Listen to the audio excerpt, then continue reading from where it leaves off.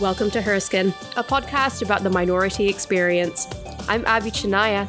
A year ago, I started a photography series called Light Skin, Dark Skin, following the stories of brown women and their experiences with colorism. Now, I'm taking things a step further. I'm having discussions about diversity, skin color, race, inclusivity, and everything in between.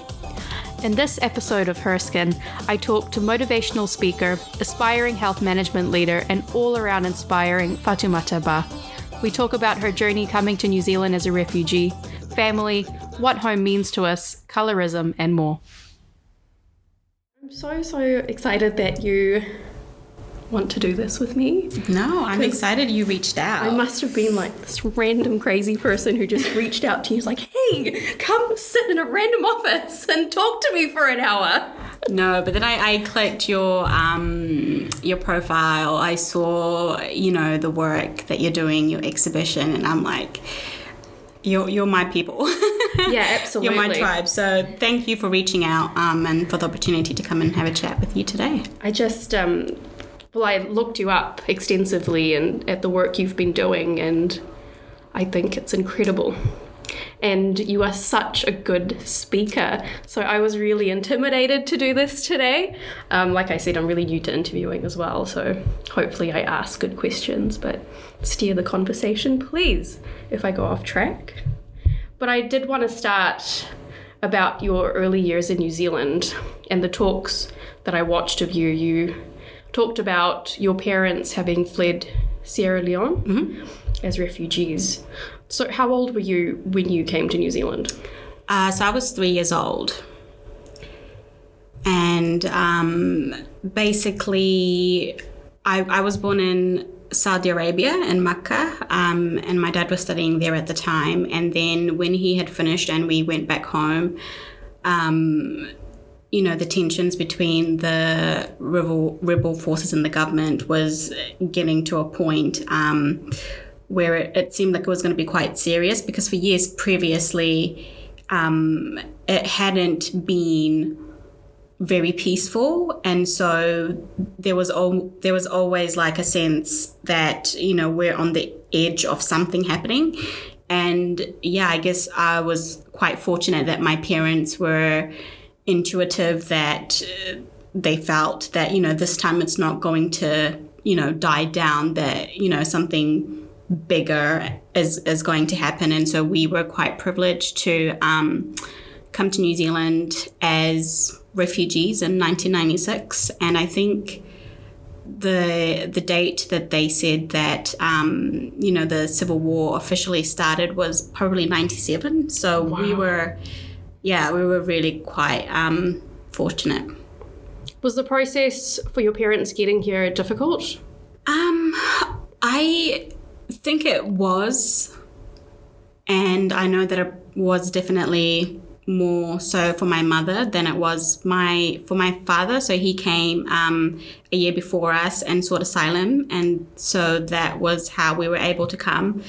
But my mother, who didn't speak English at the time, basically had to take herself and her children and travel all the way across the globe to another country where she doesn't know anybody, she doesn't have any family or friends, and I do know that journey was huge for her. And my older sister was 5 at that time, so traveling, I could imagine during those days was tough, but with a 5-year-old and a 3-year-old in tow as well, and you not understanding the language, you can imagine that it was a tough ask for her.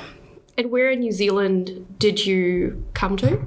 Yeah, so we came and settled in Auckland, in Mangere first, and now we're based in Papatoetoe, and me and my sisters, we joke that our parents wanted to settle quite near or close to the airport because they want to go back home. So there's the hope of being able to go back, to retire. But yeah, South Auckland has been home What was Auckland like back in those days? Yeah, I mean, I think it was, I in reflection, feel that I'm quite fortunate that we settled in a place that is very diverse. And, throughout primary school and even high school, I would say that I was always the only Black person in the room, the only African in the room. But because I was surrounded by my friends who were Samoan, they were Tongan, they were Māori, they were Cook Island, Cambodian, Niuean, for me, it almost made me felt normal because I was different just like them. And I would say that it wasn't until my first year of university, which I went down to Otago, that it really hit me that, not all of New Zealand is as diverse as Auckland, but South Auckland specifically, because, if you go out into other certain suburbs, it's not as diverse anyway. No, and when my father was here, he came in the mid to early 70s, and he was in Christchurch. Oh, wow. And that's where I was born in 92. So that's why I asked you the question. I was interested to know what your early schooling days were like, because mine weren't fun in Christchurch. Yeah. I was terribly bullied. My father had a lot of animosity in Christchurch. He still carries a lot of it with him today. And I wondered if you'd had any discrimination at school, but you said you hadn't, and that's good. Well, I wouldn't say that I hadn't. And I think, as humans, we kind of suppress certain memories that, took place in our formative years almost as a protective factor. And for me, if I sit down and really think about it, I can absolutely give you 2 or 3 examples where, during primary school, when I was very young, and one of them would be, for example, I was always called Blackie by the other students in my class. And I remember one day my year 2 teacher, Mrs. Kozel, she got so fed up of hearing the students calling me that, she made me stand up in front of the class, and she made me stand next to another student who was wearing a black t-shirt, and was like, kids, this is the color black. Fatimata is not the same color. You guys cannot call her Blackie. It's not okay, and you need to stop. And, for the most part, that addressed my year 2 class, but throughout primary school, that was a name that I got accustomed to be called. Wow. And were all teachers that kind? Yeah. I think I've been, really quite fortunate because we know that the unconscious bias that we bring in, or we know that we learn those behaviors, right? So those kids, name calling, that's something that they learn from somebody else. And even teachers, I would say, may stereotype their students, put labels on them, not really help them to reach their full potential because of the biases that they carry. So I'm quite fortunate that I didn't have an experience where I would say my teacher, imposed that unconscious bias and baggage on me. That's good. I remember in New Zealand, I had really good teachers as a young child and then coming back later for high school. But in the middle, growing up in Malaysia, didn't have good experiences at school. Okay. Especially in primary school, I had a lot of teachers that would bully me essentially because I'd come back in from New Zealand with the Kiwi accent, but I was dark-skinned. Sure. And I think I didn't fit the stereotypes. Yeah.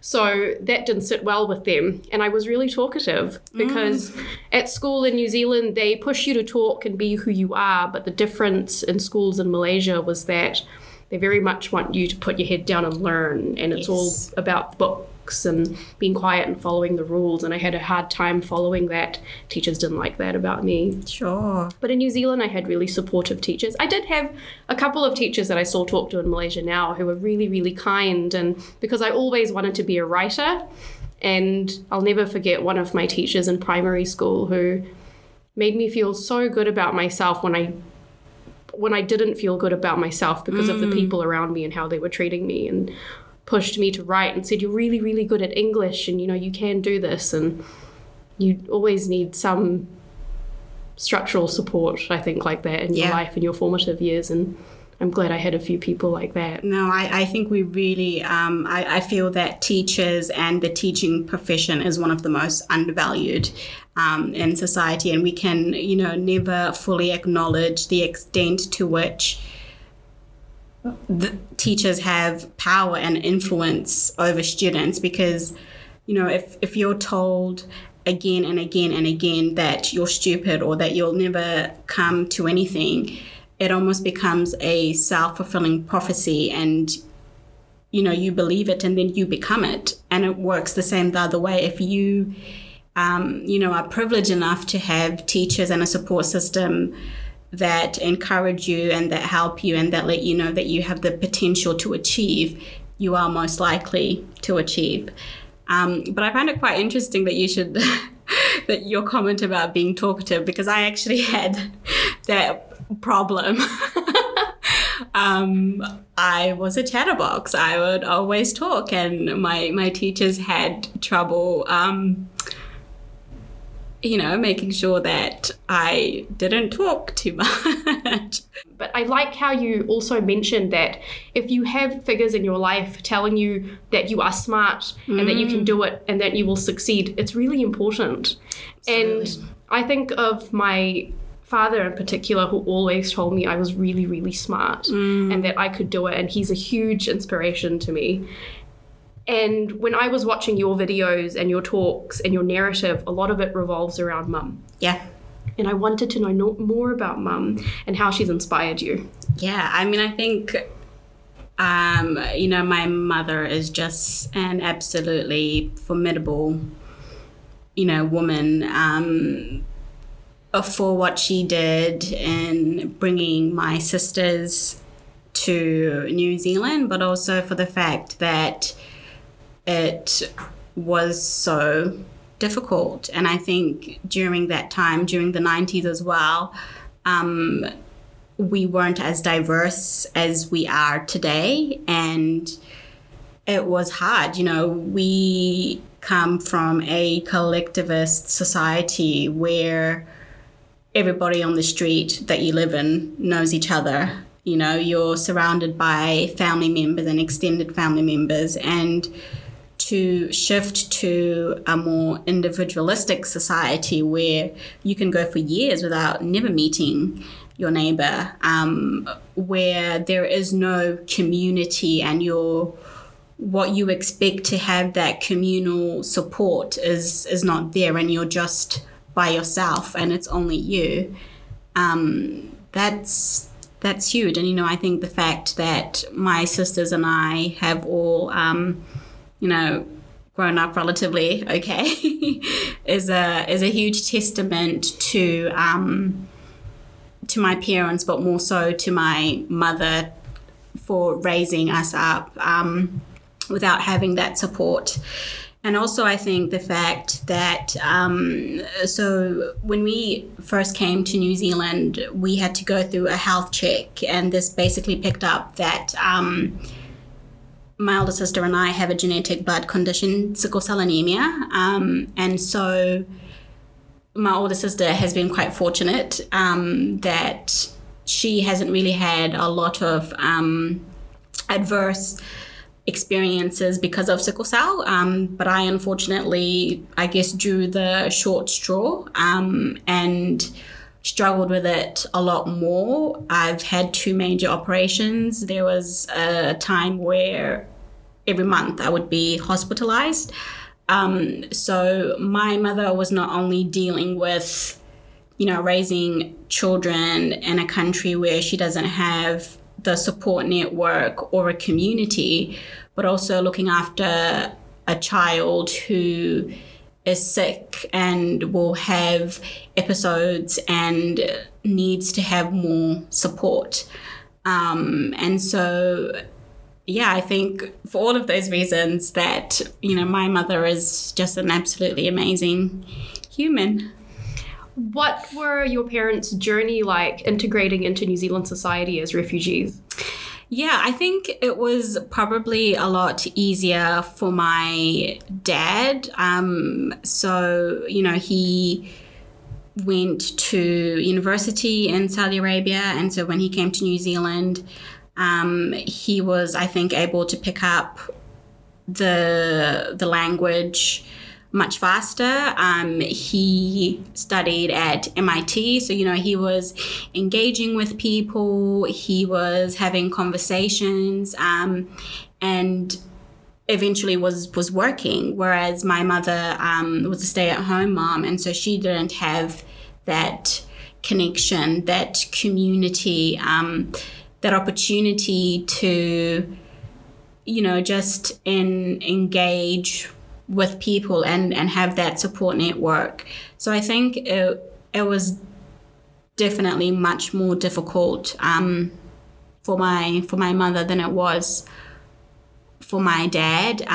But I think, we were quite fortunate that there is a big Muslim community here in New Zealand, and in line with, I guess, the values of the religion, we found a lot of support within the Muslim community. And so, a lot of my dad's friends are Indian, and I can pick up on a few Hindi words. Like, wow. My connection to that community is big because they were the people that we were surrounded with, and they were the village that we had, because there is an African proverb that states that it takes a village to raise a child, and I think not even a child, but for any individual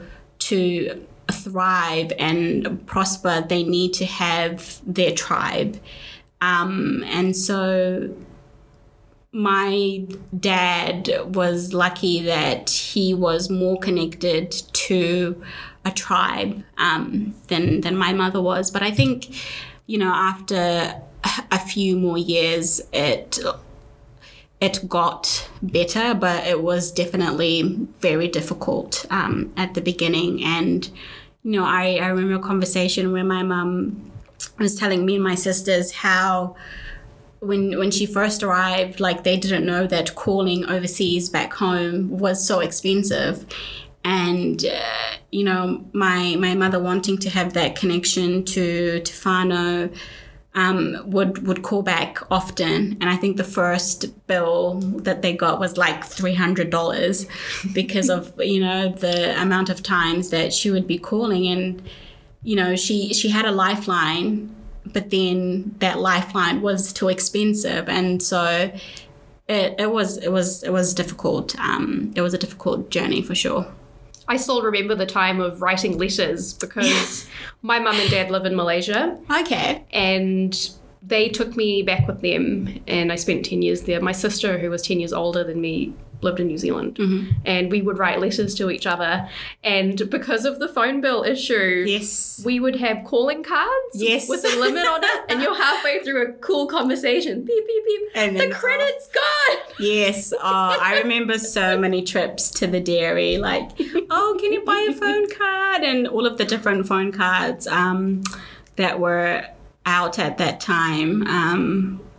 But yeah, it's amazing. And I think, I feel quite privileged that I have such an easy access to my family. So there's not a big Sierra Leone community here. There is no other Fulani family, I would say, in the whole of New Zealand. And I say that with quite a bit of confidence, but I can still get in contact with my cousins and with my aunts and uncles, because there's Facebook, there's Viber, there's Skype, there's WhatsApp. Being connected to them is so much more easier today than it was in the 90s. And I think that's probably one of the reasons why it's so much better and easier for my mum now, because she will literally, to this day, like, be on the phone with my aunt for like 3-4 hours, and they're just catching up on what's been happening, the family goss, and it's great. That's awesome.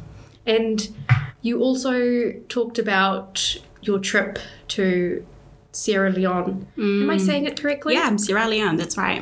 And it was in 2008? Yes. Have you been back since? Yes. So been back twice now, and that first trip in 2008 was an epiphany. It was huge.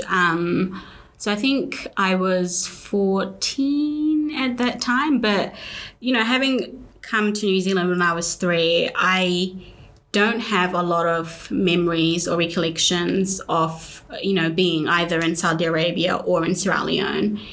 And so gearing up to this first trip in 2008, I was really excited because I didn't know where I was going to. And my understanding and image of Sierra Leone in Africa was the information that I was being fed on TV, on the news.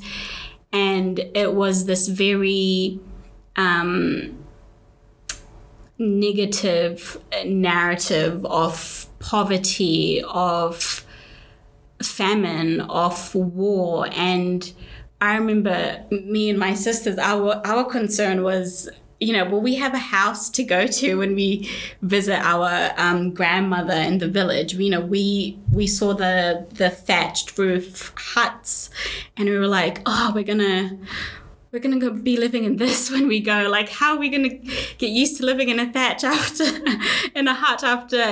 living so good here in Aotearoa, New Zealand? And I remember when we went to my grandmother's, and she was living in an actual house, and she had a bathroom and an ensuite. It was just so profound to me that, my country of origin is actually not all or only the negative that I was seeing.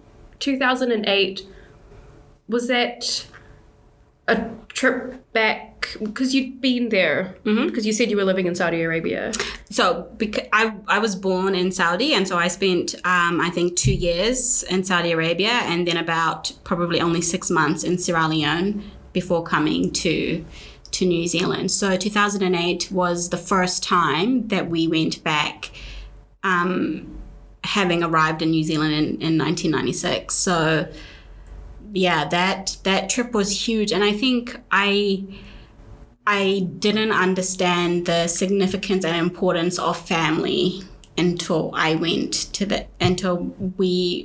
went, because I would hear my mum, and I would, have phone conversations with aunts and uncles, but I couldn't put a name to a face.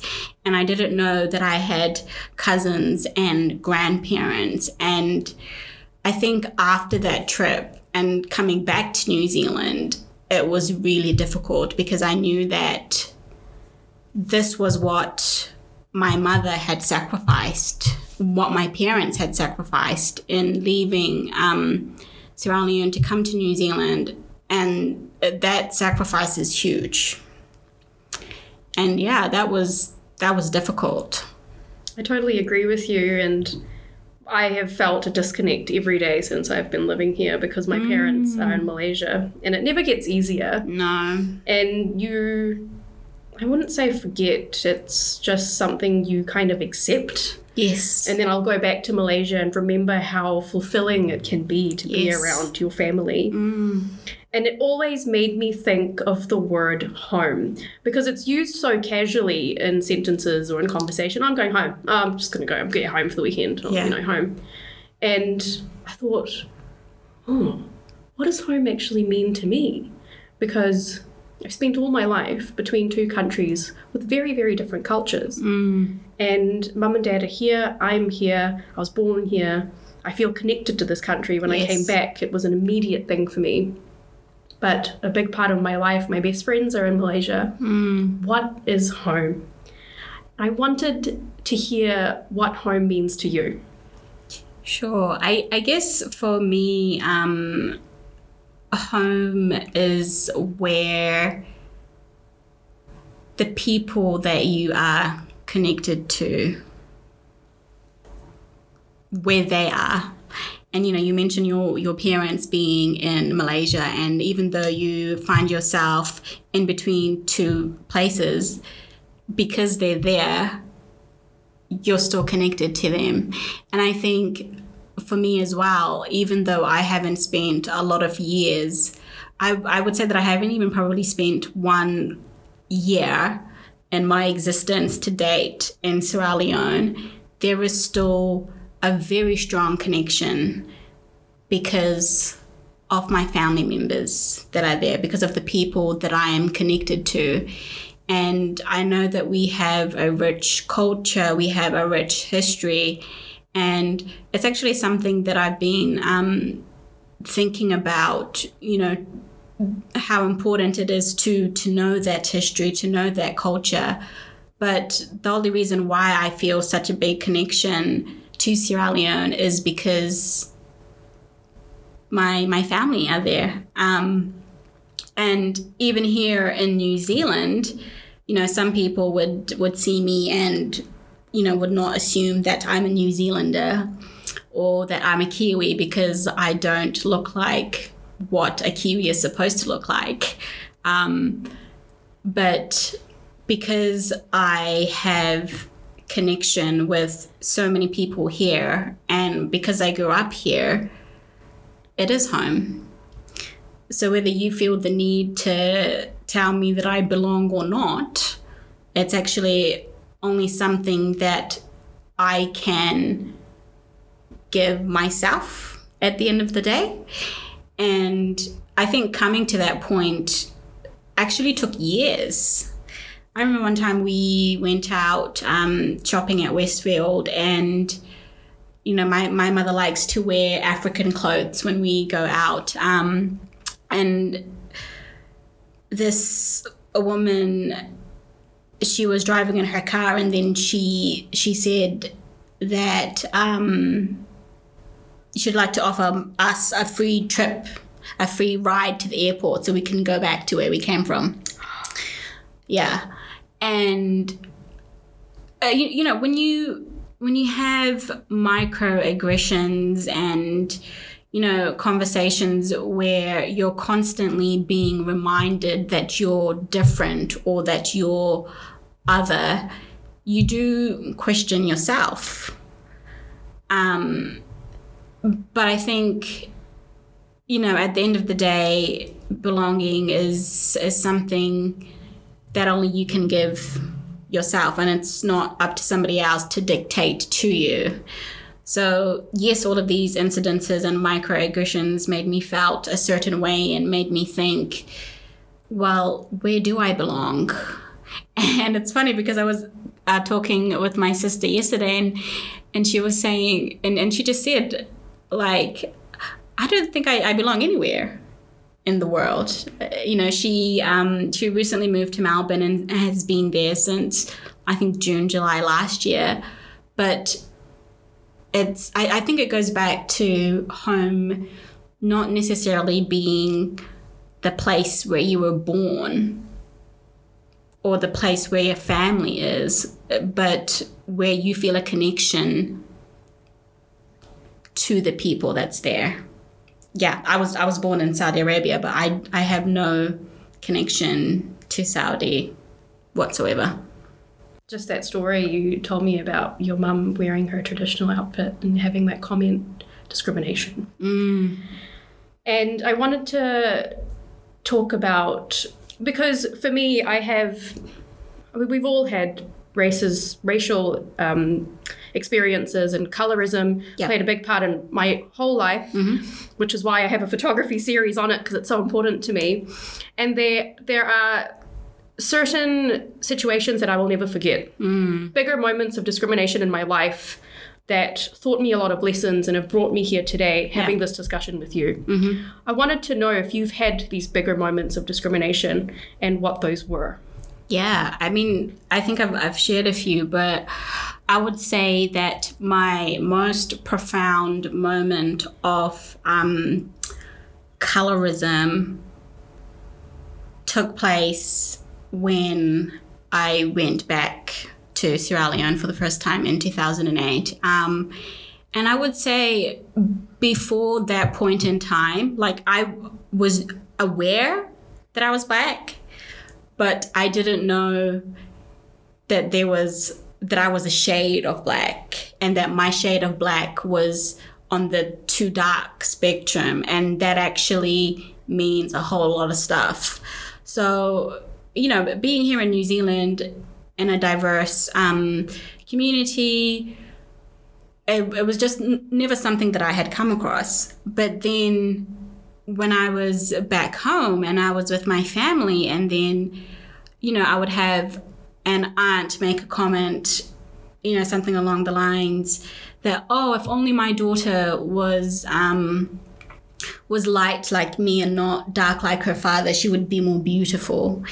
And my older sister is the lightest in the family, and I'm the darkest in the family. And I found that out during that trip. And I remember, you know, sharing a story about how sometimes, you know, at school, the teachers will get me and my older sister confused because we look alike. And then I had another aunt who was cackling and laughing. She was like, how can they not tell the difference between the two of you? She's white, you're Black. So for me, like, you know, these moments were like, okay. Like, I did not know that my shade was a thing, and that it was actually, you know, not seen as something that's good. And because I was darker, while I am darker, that I am somehow lesser than because of the pigmentation on my skin. And, you know, as a 13, 14-year-old, you're kind of going through forming your identity, and it you know, it hit me hard. And I remember breaking down at one point, and my mom's like, you know, she was so concerned. And I talked to her about what happened, and she was upset because I was upset. And I remember she was having a conversation with my aunt about it. And then my aunt was like, but this is just the way that we are. People who are lighter are more beautiful and better than those who are darker. And like, it was just so like nonchalant, like, and she was like, oh, you should just tell your daughters to get used to our society because this is the way that we are. And I mean, my mom had a massive argument with my aunt over that. But I think for me, from that moment on, I kind of picked up within my culture that, and I would say that it's within the Fulani, the tribe that I'm from more so, we, you know, really pride ourselves on being beautiful people. You know, we think that we are more beautiful than other different tribes because we have smaller noses, we have smaller lips, we don't have your standard African features. And this is just so disempowering because we're trying to be something that we're not, or we're trying to align ourselves to be something that we're not. And coming back to New Zealand, I think I was more aware of like the conversations that my mum was having and the context. So, for example, when somebody dies, like I remember one time there was that comment, oh, she was so light-skinned, she was so beautiful, it's so sad that she passed away. And I actually called my mum out on it. I was like, so Mama, if she was darker, if she was black, would that make her death less, of a sad thing? And like, she was like, taken aback by how, I guess, direct I was in calling her out on it. But I think, for herself, she did not acknowledge or even realize the colorism that we have within our community. And it was only because she had a dark daughter who was going through, or who had gone through certain, really negative experiences, that it came to her that, okay, this is a problem, and it is an issue. It's a huge issue, yeah. Because like, she was like, well, absolutely not. I'm not saying that. I'm like, but then were you aware that you even said that? No, because that's what I've heard other people say. It's what I have learned, so I will continue to, I guess, just regurgitate it. And I think it's so important for us to be very critical of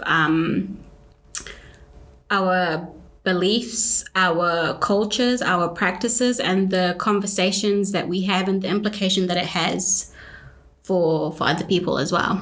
And I think colorism as a whole hasn't been discussed as much as racism. No. And when I was starting to launch Light Skin, Dark Skin, had a question, isn't colorism and racism the same thing? And I said, no, it's not. Maybe it's easier to get all the isms confused. Yes.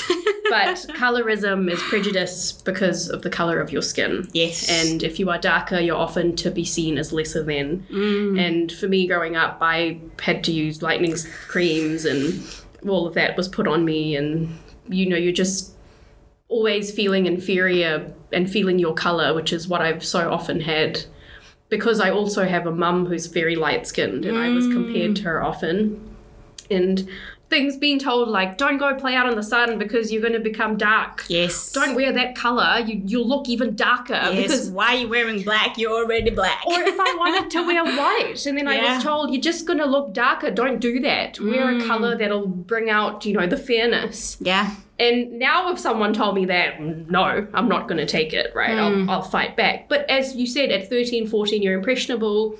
You're learning about who you are. And like for me, it was until really my mid-20s, and I realized that I'm fine the way I am, actually. And I really, really like who I am. And I'm sad that I had to grow up thinking that I wasn't good enough because I was too dark. I'm glad now I don't think that way, and I've accepted who I am, and I love it, and I'm proud of it. And we all should be proud of who we are. Absolutely. And I think what I've really loved seeing over the past couple of years is, these movements coming out, the natural hair movement, Black Girl Magic, like owning the narrative and just absolutely rejecting to conform to societal norms. I think that's, being broken down, and we're kind of coming to a state and a conversation where there is no one norm. You can just be whatever, whoever, and that is okay, and that difference should be. And I don't know what it is. I wouldn't say that ethnic communities in particular have a more focus on beauty. I would say that, it's the same across all different cultures, but I think it's fascinating how it's the Eurocentric features that is at the top of the hierarchy, that lighter skin. And, I went to Auckland International College, which has predominantly Asian students. And I was absolutely gobsmacked how, just some of the conversations and the things that some of the students would do to maintain their lightness. And, in the back of my head, I'm like, you're as light as you can get. How much more white do you want to get?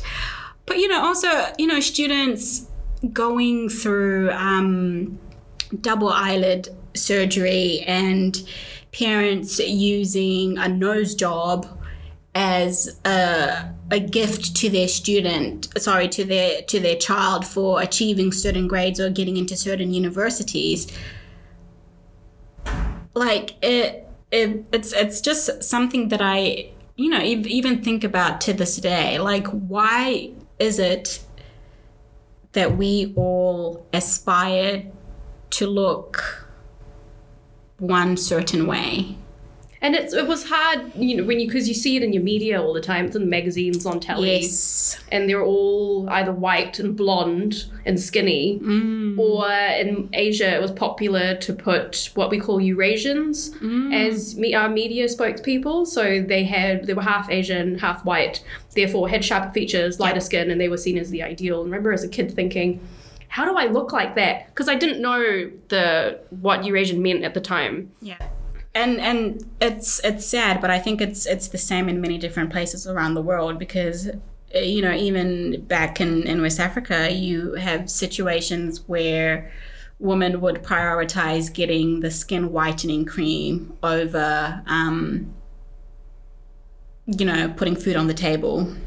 And then there's the amount of chemical straighteners that we put in our hair so that we get that silky, soft hair that is not natural to how we are made, but it's literally you're having chemicals stripping off the layers of your skin to look a certain way, and it's ridiculous how far we have gone, and people want to go to look a certain way, to feel validated, to feel empowered, to feel that they are worthy of something. And it's sad that we have to put that down to what we look like.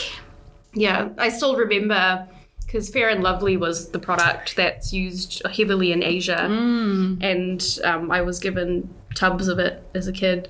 And I remember the cream was also very white, pearly white. And it looked like crushed up pearls, actually. I'll never forget the smell.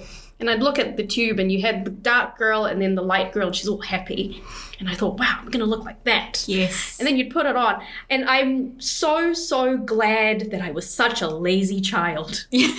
That I would put it on one day, and then, because you meant to put it on every day or whatever, and I'm like, I don't want to put it on, I'm too lazy. And because I played sports a lot, and I was always out in the sun, and I'd wear short sleeves, didn't care, didn't put sunblock on, I was like, wee, and then just never did the creams or anything, so just kind of gave up on it. I just thought, meh. Because I think too much maintenance. And I think subconsciously I just never cared. I was actually just quite really deep down, despite what people were telling me, and later on as a teenager what I believed I should be. Yeah. At the time I thought, I don't care, I'm actually fine with how I look. And I like my colour, and I won't, just can't be bothered putting these creams on.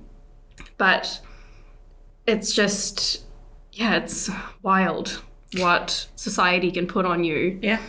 And make you do, and especially in your formative years, and when you're very vulnerable and impressionable, and they actually kind of are selling you happiness. That lighter skinned girl on that tube, when you look at it, you think, okay, so if I am lighter, I will be happier, my life will be better. I would like to think that there is a counter narrative, a counter movement taking place today, and I've been natural myself since 2014, and learning about, yes, my hair is easier to brush through when it's not in its natural form, but actually using chemicals to peel off layers of my scalp is probably not the best way to go about doing that. And I can have my curls and maintain them without going to extreme lengths. And I think I am hopeful that colorism is being, addressed and being talked on, like platforms like yours, but also, the fact that you have all of these different beauty brands who are very conscious that they need to be representative of the diverse customers that they have. And I remember there was a time in my early teens where getting foundation in my skin color was it was a difficult thing. Maybelline, L'Oreal, all of your usual brands, they didn't at that time, have all of these different shades. But now you can get literally every color under the sun. It was impossible to find back then. I remember I just all looked powdered and weird, and the rest of me was my normal color. Yeah, and you would usually go for the shade that's lighter, or the one that, yes, mismatched. Yeah, and then you just look just bizarre, really. Reading up on you, you advocate for diversity and inclusivity. Mm-hmm. And I just wanted to hear your thoughts on how you think we can bring more diversity and inclusivity into our community. Yeah. So I've been really quite fortunate to, have a lot of leadership and development opportunities. And in 2016, I did the Common Purpose 3360 Young Leaders program in Glasgow, and came across cultural intelligence. And I think I genuinely believe that, cultural intelligence is a skill, a tool, a way for us to truly be more inclusive of the diversity. And so when I first heard this term cultural intelligence, I thought, okay, so it's just about, knowing a lot about other people's cultures and knowing a lot about the difference of other people and how it's important to them. And, having grown up in South Auckland, being surrounded by difference, I thought, actually, cultural intelligence is a skill that I'm already good at because I know a lot about different cultures. But what I found really profound was cultural intelligence is first and foremost understanding and having a level of self-awareness and knowing how the context and the environment which you grew up in actually impacts the way that you interact with other people. So there's these two ideas of core and flex. So core is something that is, I would say, foundational to you, right? It's something that without it, you are not the person who you are. So for me, my hijab or my headscarf is core to who I am. If I was put in a situation or a context where somebody asked me to take it off, I would say, no, this is not something, it's a non-negotiable, basically. But flex is, certain aspects that we are willing and able to change and flex and be accommodating.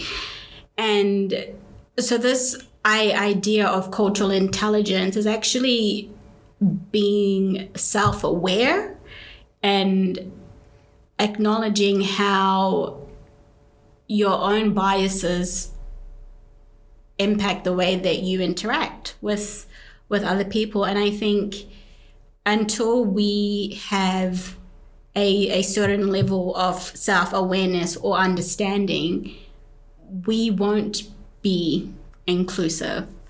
And so, I think that's probably one of the reasons why I'm such a advocate for cultural intelligence, because I think the idea of it is quite profound, but also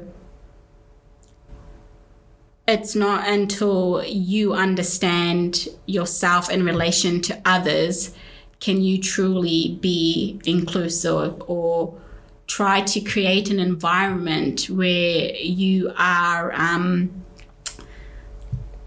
allowing other people to be their true selves, to bring their full selves to work, for example. Yeah. And I think I like how you also mentioned self-awareness. And I think also having conversations as a collective versus narrowing the scope and just talking about one thing. If we're all talking about inclusivity together, then we can make things happen, right? But if we're all operating in silos on our own individual things and not opening the scope to other backgrounds and life stories, how are we going to move anywhere? Absolutely. And that's what I want to achieve with what I'm doing. I want all the stories. And I think people need to also be open to evolution. You are going to make mistakes. You can learn from it, call yourself out, and just include people. Great teams make good things happen. Absolutely. And I find it quite fascinating how, you mentioned the different group and the silos, and like how we're not already collaboratively trying to move forward or push the agenda forward, because fundamentally the experience is the same, or the issue is the same, right? But then you also have like these counter narratives, like, just with the Black Lives Matter movement, and you have other people saying, oh, all lives matter, or Asian lives matter, and X and Y or Z lives matter. And it's really difficult to see that narrative being pushed through, because fundamentally we're all against the same thing. And I think you have a point. We do need to work together and try to change the system and try to change ourselves. And I think absolutely acknowledge that we are all on this journey together. We're humans, we're not perfect, we will make mistakes, but the difference is, being able to call yourself out, but also wanting to make the change to do better and to be better. And you're right, ego does have a big thing. I think a big role to play in it, because it's uncomfortable. The conversations that we need to have, it's probably, we don't want to hear it. And as humans, what we do is we deploy defense mechanisms to protect ourselves, because we don't want to be told that the words that I said was racist.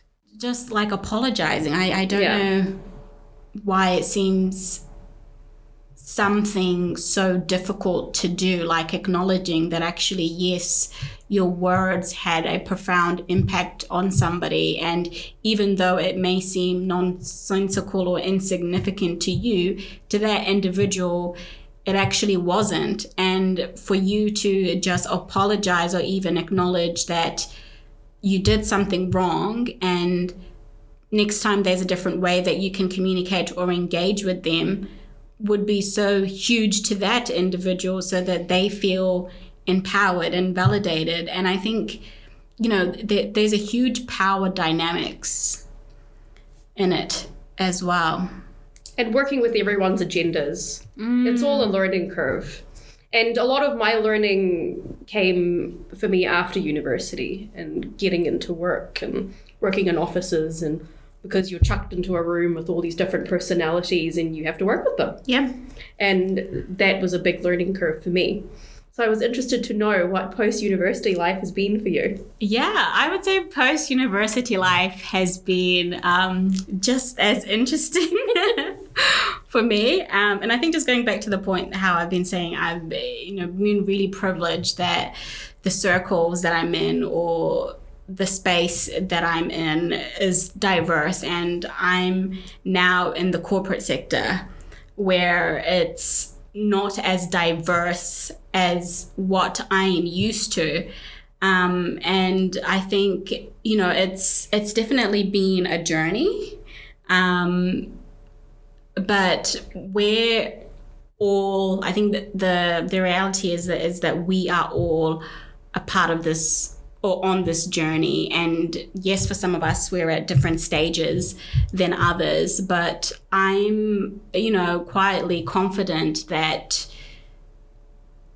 the movement and the change that we're seeing on social media in society will actually come to something. And we're having these conversations in the workplace. It's it's being discussed, and I feel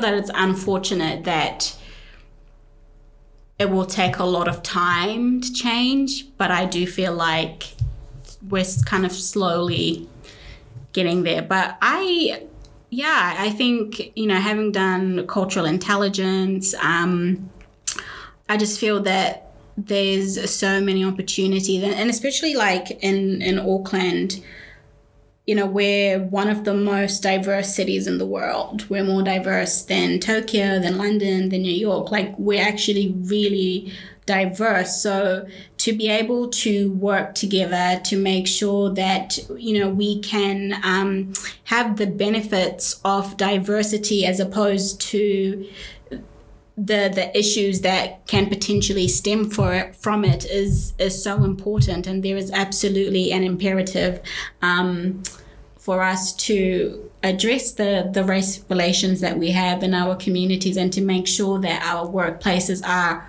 reflective of the diversity within the community. And I think our local and central government need to do a lot more work as well to make sure that they are reflective of the diverse community that they serve.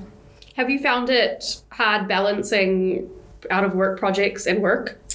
Yes, it's been difficult, and I think I just need to choose one or two or maybe even three projects or things to focus on, because at the end of the day, I am just like everybody else. I only have 24 hours in my day, and I feel like that there's so many different, exciting projects and opportunities that's going on, and I want to be a part of it.